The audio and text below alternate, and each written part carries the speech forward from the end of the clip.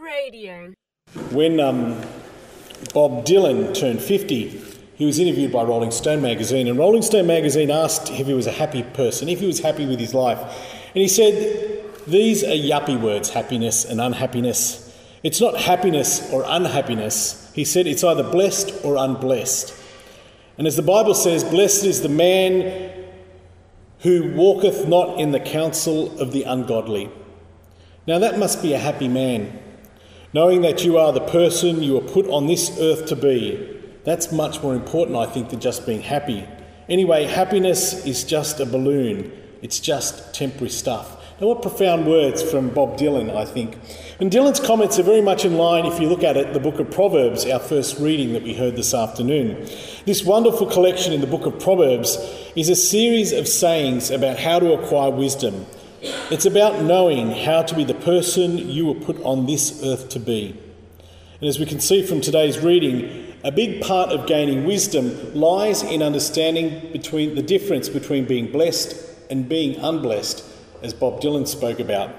Growing in the knowledge and love of God means blessing, I think, but focusing too much on what is passing can take us away from being blessed people. While Proverbs does show us what a blessed life should look like, it is not a book of rules that must be followed or else. It's written as if a loving father or mother were speaking to his or her children.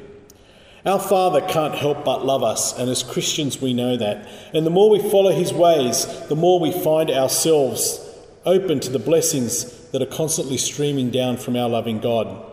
The opposite of blessing, or the curse of blessing, isn't God striking someone down, however.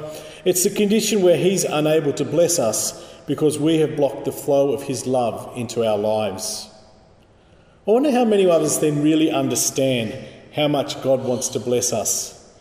He wants it so much that he died on the cross to pour out his blessings on each and every one of us. The fruits of his Spirit, things like love, joy, peace, patience and gentleness, these are the things that make for a truly happy life, and they are what God delights to shower on each one of his chosen children. It's up to us to accept them and to cooperate with God to allow them to play out in our lives.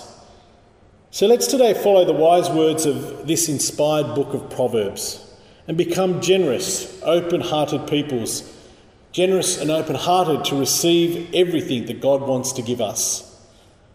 Loving Father, we need your wisdom in our lives. Come and teach us how to follow our will to yours. Amen. Radio.org.au